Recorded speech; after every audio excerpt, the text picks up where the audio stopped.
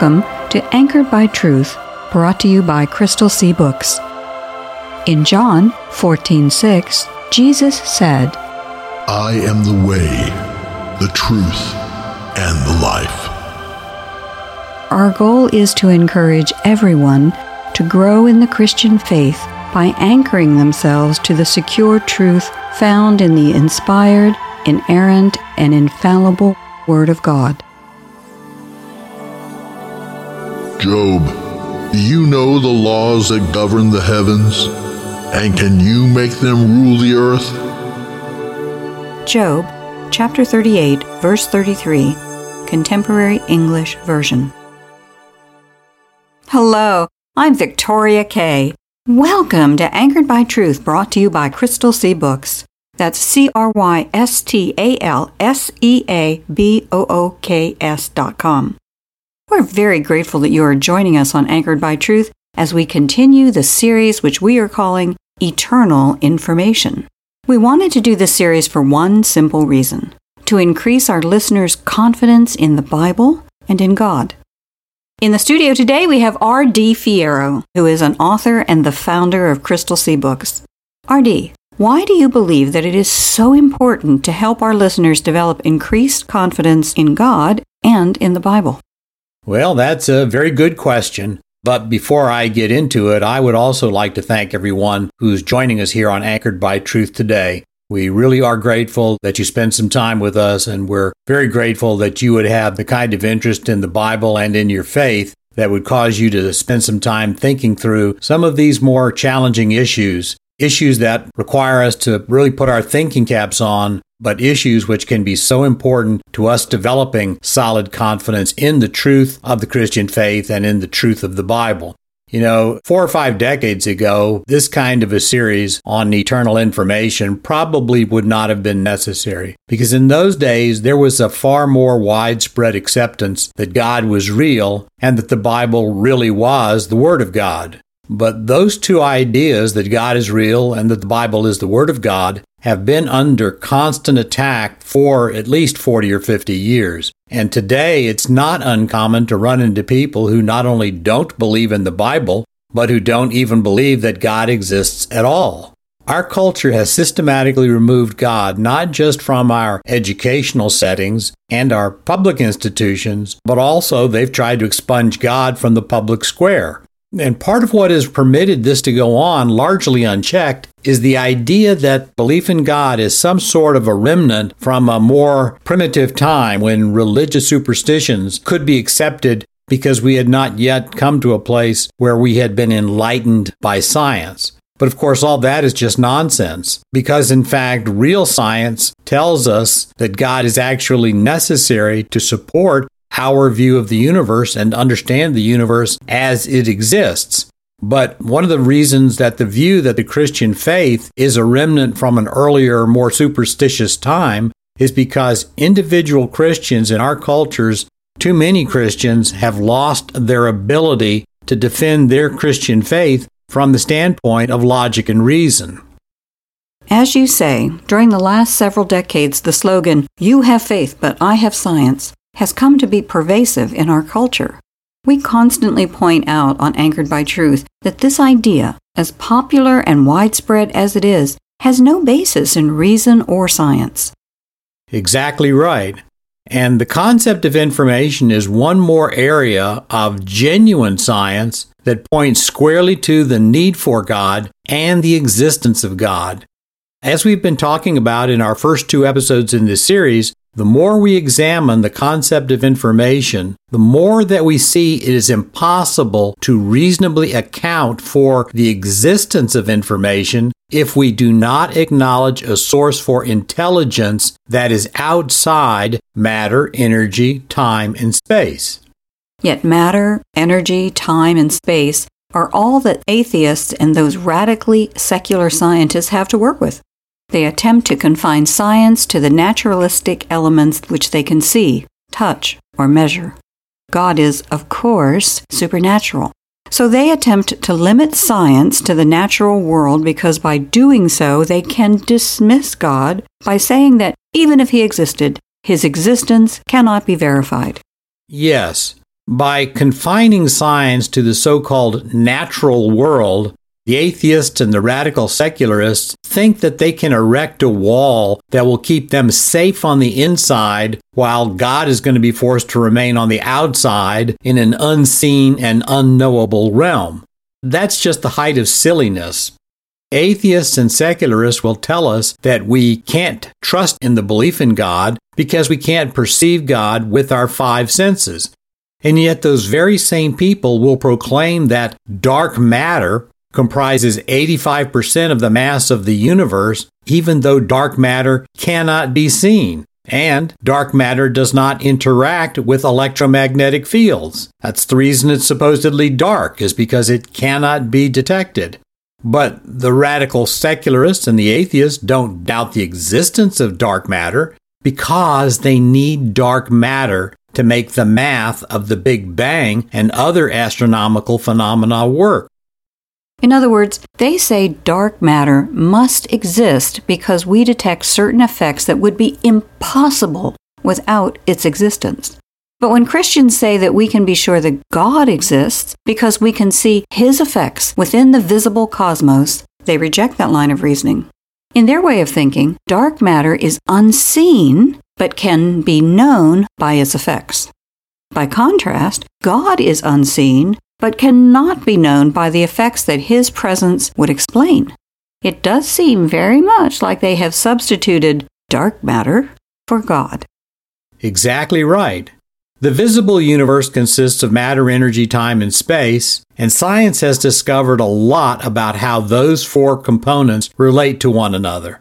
Well, the reason that we have been able to do that is because God is a God of logic and order. So when God created the universe, He imparted His sense of order into His creation. And that was the idea that animated many of the founders of contemporary scientific disciplines, such as astronomy and chemistry. For example, Johannes Kepler gave us the 3 laws of planetary motion, which describe the way planets move around the sun. They were named after Kepler, who lived from 1571 through 1630 AD, who discovered them.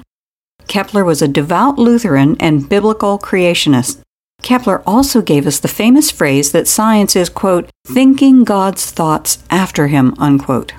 Isaac Newton, who lived from 1643 until 1727, is often regarded as the most influential scientist of all time. He explained the cause of Kepler's laws in what are known as Newton's 3 laws of motion and his theory of universal gravitation, the law of gravity. In those, he showed that the heavens obey the same laws of motion as the earth. Newton also has the fundamental unit of force, named after him, the Newton. Newton was a biblical creationist who wrote far more on the Bible and theology than he ever did on science. And Robert Boyle, who lived in the 17th century, is known as the father of modern chemistry. In his famous book, The Skeptical Chemist, Boyle overturned the then popular notion that everything was made up of the 4 elements of fire, water, earth, and air. Boyle redefined the term element to give us our modern notion of what a chemical element is. It's a substance that cannot be separated into simpler components by chemical methods. Robert Boyle is also the author of so-called Boyle's Law. And Boyle's Law states that a gas's volume increases as its pressure decreases at a constant temperature. Boyle was not just a great chemist, but he was also a very generous patron of missionary work, and he wrote a number of books defending the Christian faith. Boyle was a biblical creationist, and yet he's the founder of modern chemistry. And there are a number of very good articles on the Creation Ministries International website that talk about this, that talk about the fact that there are undeniable links between the founders of many of the modern scientific disciplines and those founders' biblical faith. And that's a good introduction for what we want to talk about today. We have coined the phrase natural law to speak about generalized maxims that tell us how the components of the universe operate and relate to one another. These natural laws include ones such as Boyle's Law or the law of gravitation. Natural laws are statements of how parts of nature behave. We regard them as being universally applicable. As such, Once identified and specified, they enable other work to be done without having to redetermine basic principles of how matter and energy behave. Well, it turns out that there are similar laws that govern the behavior of information. And that is probably a surprise for most people. As we have been talking about this in this series, information is a non-material component of the universe. Yes. Dr. Werner Gitt, who wrote the book, In the Beginning Was Information, has identified 4 laws that apply to information. And there are 2 very good articles on the Creation Ministries International website that describe these 4 laws and their application. Now, I would recommend the book, In the Beginning Was Information, to anyone who wants to pursue this subject further, but those articles provide a great summary of much of the information that is in the book. So let's do a quick review of some of the essential elements that are inherent in information that we've talked about in the first 2 episodes in this series. We just mentioned that information is non-material. Speaking technically, information is massless. Information is not created by and does not interact with matter, energy, time, or space, although we can use matter and energy to transmit, receive, or store information. A chemical formula for apple pie or rocket fuel can be written on the same piece of paper using the same ink. The paper and ink do not create the formula, tell us what's in the formula, or affect the formula in the slightest. And information contains specified sequences, elements, codes, and symbols. And those sequences, elements, codes, and symbols are arranged or encoded for a specific purpose to produce specific effects. So, in addition to information being non-material, another overarching concept that leaps out at us about information is that information is ordered, organized, and specified. So we can be very certain then that information is an expression of intelligence. It has to be. Information, which is ordered, organized, and specified, cannot be the product of mindless, random, or undirected activity of anything. So all this fits perfectly with what Dr. Gitt refers to as the scientific laws of information. Dr. Gitt's first law is, quote, "A material entity cannot generate a non-material entity," unquote. This is simply a straightforward expression of the observation that we made above. Or, as Dr. Gitt put it in one of the articles on CMI website, "In our common experience, we observe that an apple tree bears apples, a pear tree yields pears, and a thistle brings forth thistle seeds. Similarly, horses give birth to foals, cows to calves, and women to human babies. Likewise, we can observe that something which is itself solely material never creates anything non-material," unquote. Right.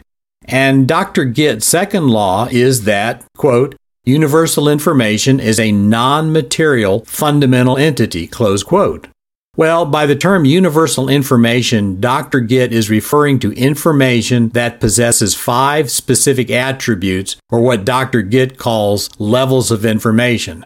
And the 5 levels that he cites are statistics, syntax, semantics, pragmatics, and what he calls apodictics. Now, statistics is simply raw data or counts of things. I mean, if a cat walks across a keyboard and strikes a number of the keys, it's going to produce letters up on a screen. And you can count the number of letters that go up on the screen, but that doesn't give you any information. The next thing that is necessary for a sequence of letters to produce information is syntax. And that's the arrangement of the letters into words, and then the arrangement of the words into phrases, sentences, paragraphs, or something longer. And in language, there are structural rules that govern those arrangements, and that's what we call syntax. Now, semantics is meaning. I mean, I can write or say a sentence like, "The dog waxed a pumpkin." The dog waxed a pumpkin? Really? That makes even less sense than, well, some of the things you've written. And that's the point. The words in the sentence, "The dog waxed a pumpkin," those are all real words, and they are correctly arranged according to the rules of syntax for the English language, but there's no meaning in the sentence. It's just nonsense. We can't draw anything out of the sentence, and that's where semantics comes in. Strings of letters or words, even if they follow rules, don't necessarily possess meaning. Well, after meaning comes pragmatics. Pragmatics refers to action. Our nonsensical sentence, the dog waxed a pumpkin, that doesn't produce any action. But the phrase, put out the fire, hopefully would produce action. Well, I'd sure rather have someone putting out a fire than have a dog waxing a pumpkin. And that brings us to the final level or attribute of universal information that Dr. Gitt talks about, and he calls that apobetics, created from the Greek word that means result or consequence. So apobetics means the goal, purpose, or result. Information serves a purpose. Asking someone to have their dog wax a pumpkin, that's not going to do anybody any good. It's not going to produce a desirable result. But tell somebody to put out a fire, and that most certainly can produce a desirable result. So that's how Dr. Gitt helps us sort between nonsense and information. So what Dr. Gitt is telling us with this second law is that universal information is a fundamental component of the universe in which we live. You can no more have a universe without information than you can have a universe without matter, energy, time, or space. Dr. Gitt's third law of universal information is that, quote, universal information cannot be created by statistical processes, unquote. He provides this explanation about his third law. Quote, the grand theory of evolution would gain some empirical support if it could be demonstrated in a real experiment that the information could arise from the matter left to itself without the addition of intelligence. Despite the most intensive worldwide efforts, this has never been observed. To date, evolutionary theoreticians have only been able to counter computer simulations that depend upon principles of design and the operation of predetermined information. These simulations do not correspond to reality because the theoreticians smuggle their own information into the simulations, unquote. The point Dr. Gitt is making in his third law is that there are only two competing possibilities for explaining why the universe appears as it does. And the first possibility is that there is an all-knowing, all-powerful, self-existent being that made the universe and everything in it. Well, the second possibility, of course, is that the universe itself is self-existent, despite the fact that at a minimum, the laws of thermodynamics tell us that it can't be self-existent. And this second possibility says, well, the universe is self-existent, and not only that, matter, energy, time, and space of this self-existent universe somehow organize themselves to produce rocks, planets, and stars. Now, that alone would be pretty remarkable, but even beyond that, the matter, energy, time, and space of this self-existent universe also organized themselves in such a way that they produced living creatures. And those living creatures are not only able to reproduce themselves, but those living creatures are able to carry out purposeful activities. So the second idea says that living creatures randomly arose from non-living bits of matter, atoms and molecules, that happen to chaotically collide in such a way that one day several thousands of millions of these bits of inanimate matter alighted in a collection that started reproducing itself. And then that collection of self-replicating molecules had a number of random but fortuitous mutations that turned the 500,000 base pairs of DNA in the simplest known self-reproducing biological entity, that random mutations turned that into a creature that has 3 billion base pairs in its DNA. And that DNA is present in over 35 trillion cells that are so exquisitely organized that this final collection of molecules is then able to determine intelligently that the whole process started randomly. Well, when you put it that way, the whole idea of evolution does start to sound a bit preposterous. So Dr. Gitt then moves from the third law of universal information to what is at this point a self-evident fourth law. Quote, universal information can only be produced by an intelligent sender, unquote. It is here that the Merriam-Webster Online Dictionary's definition of information becomes so potent. The second definition that Merriam-Webster provides for information says that, quote, information is the attribute inherent in and communicated by one of two or more alternative sequences or arrangements of something, such as nucleotides in DNA or binary digits in a computer program, that produce specific effects, unquote. Yes. The fourth law of universal information, as Dr. Gitt has framed it, simply notes the obvious.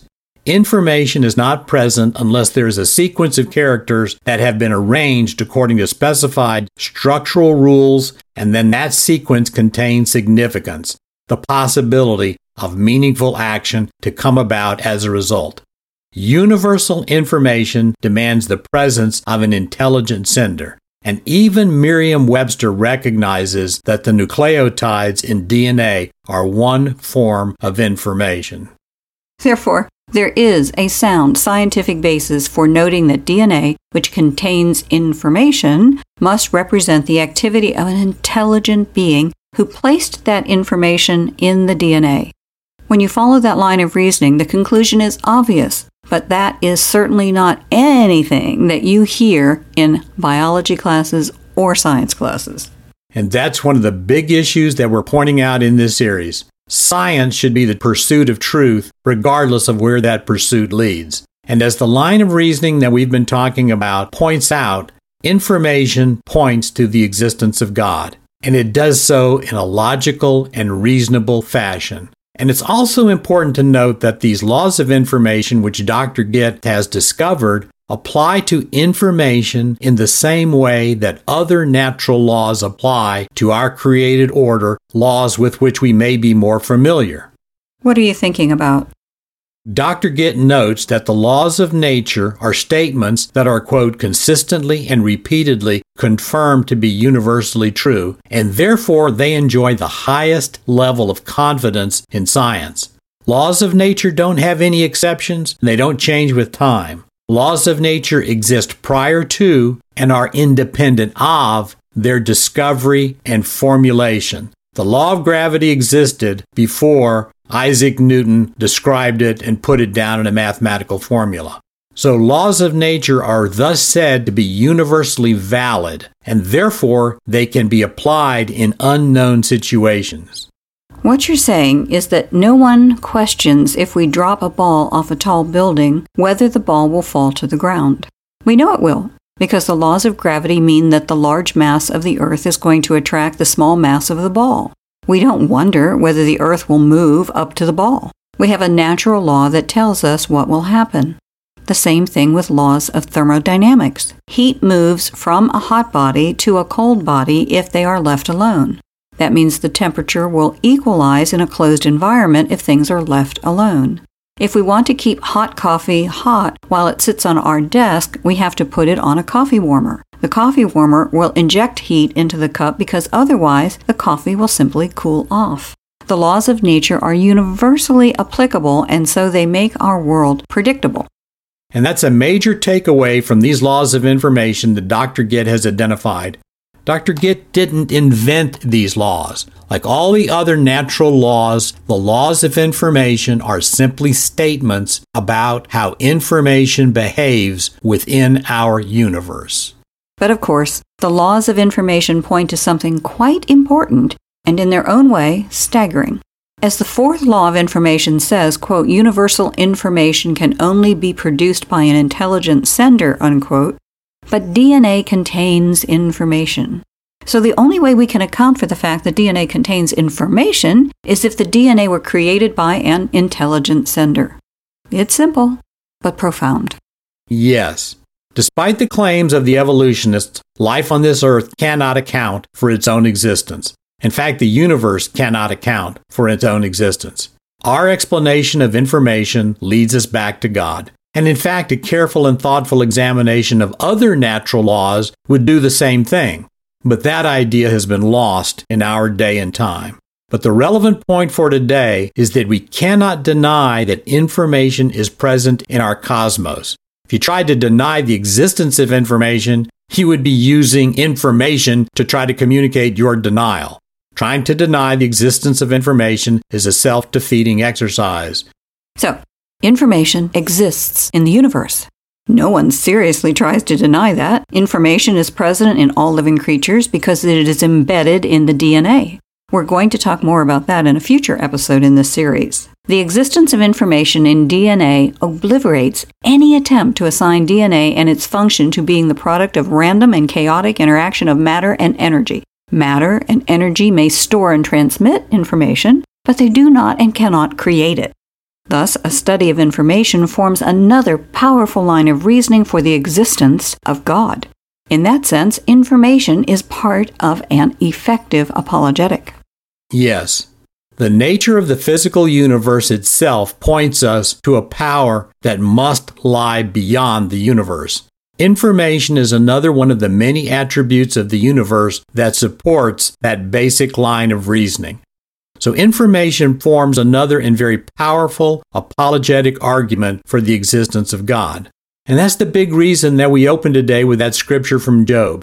Notice that in the scripture, God says to Job, quote, "Do you know the laws that govern the heavens, and can you make them rule the earth?" God was pointing out to Job that Job had made an error about his ability to evaluate God's conduct.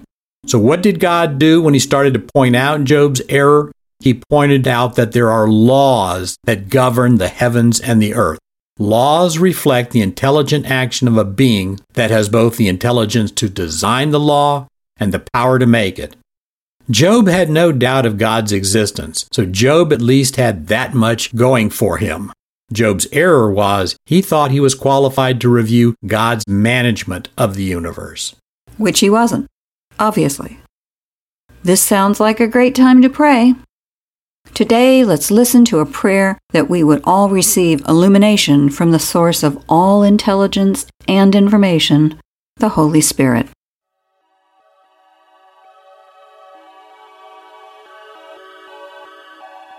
Prayer for illumination by the Holy Spirit. Great and mighty God, you are the searcher of men's hearts and the only true joy for our souls. We worship gladly the Father, Son, and Holy Spirit. Holy Spirit, you came to take away our spiritual blindness and to make us alive to things of God. At Pentecost, you confirmed your presence in the world and established your dominion in the hearts of those who belong to the Son. By ourselves, we could never stand against the wiles of the evil one. But in you we have victory, for greater are you than Satan who is in the world. Holy Spirit, you regenerate our hearts and bring light to our mind. Since you fully possess all knowledge and wisdom, you are the supreme teacher who imparts wisdom and give us the ability to absorb and understand that which you teach. Lord, we pray that we would be sensitive to your leading. Time and again you have gone before us to find the path that we should travel, and you have never left us, even in those times we have grieved you or resisted your work. We marvel at the grace manifested to us by you, abiding with us, and with the angels cry, "Holy, holy, holy is our God, and worthy to be praised." We bow before the light of our lives, the Lord of the universe, the Lamb of God. In Christ's precious name, we pray and give thanks. Amen. Amen. Is the Bible important in your life? Supporting Anchored by Truth with a contribution is an easy way to put your faith into action. The opportunity to help is available at crystalseabooks.com. How wonderful would it be for Jesus to commend us because we made His Word a priority in our lives and giving. We are grateful for your support and partnership. We hope you'll be with us next time, and we hope you'll take some time to encourage friends to tune in also, or to listen to the podcast version of this show. If you'd like to hear more, try out crystalseabooks.com, where we're not perfect, but our boss is. And for those of you who need that website one more time, that's crystalseabooks.com. Crystal, CRYSTAL, CSEA, and books, BOOKS.com. Thank you for your support.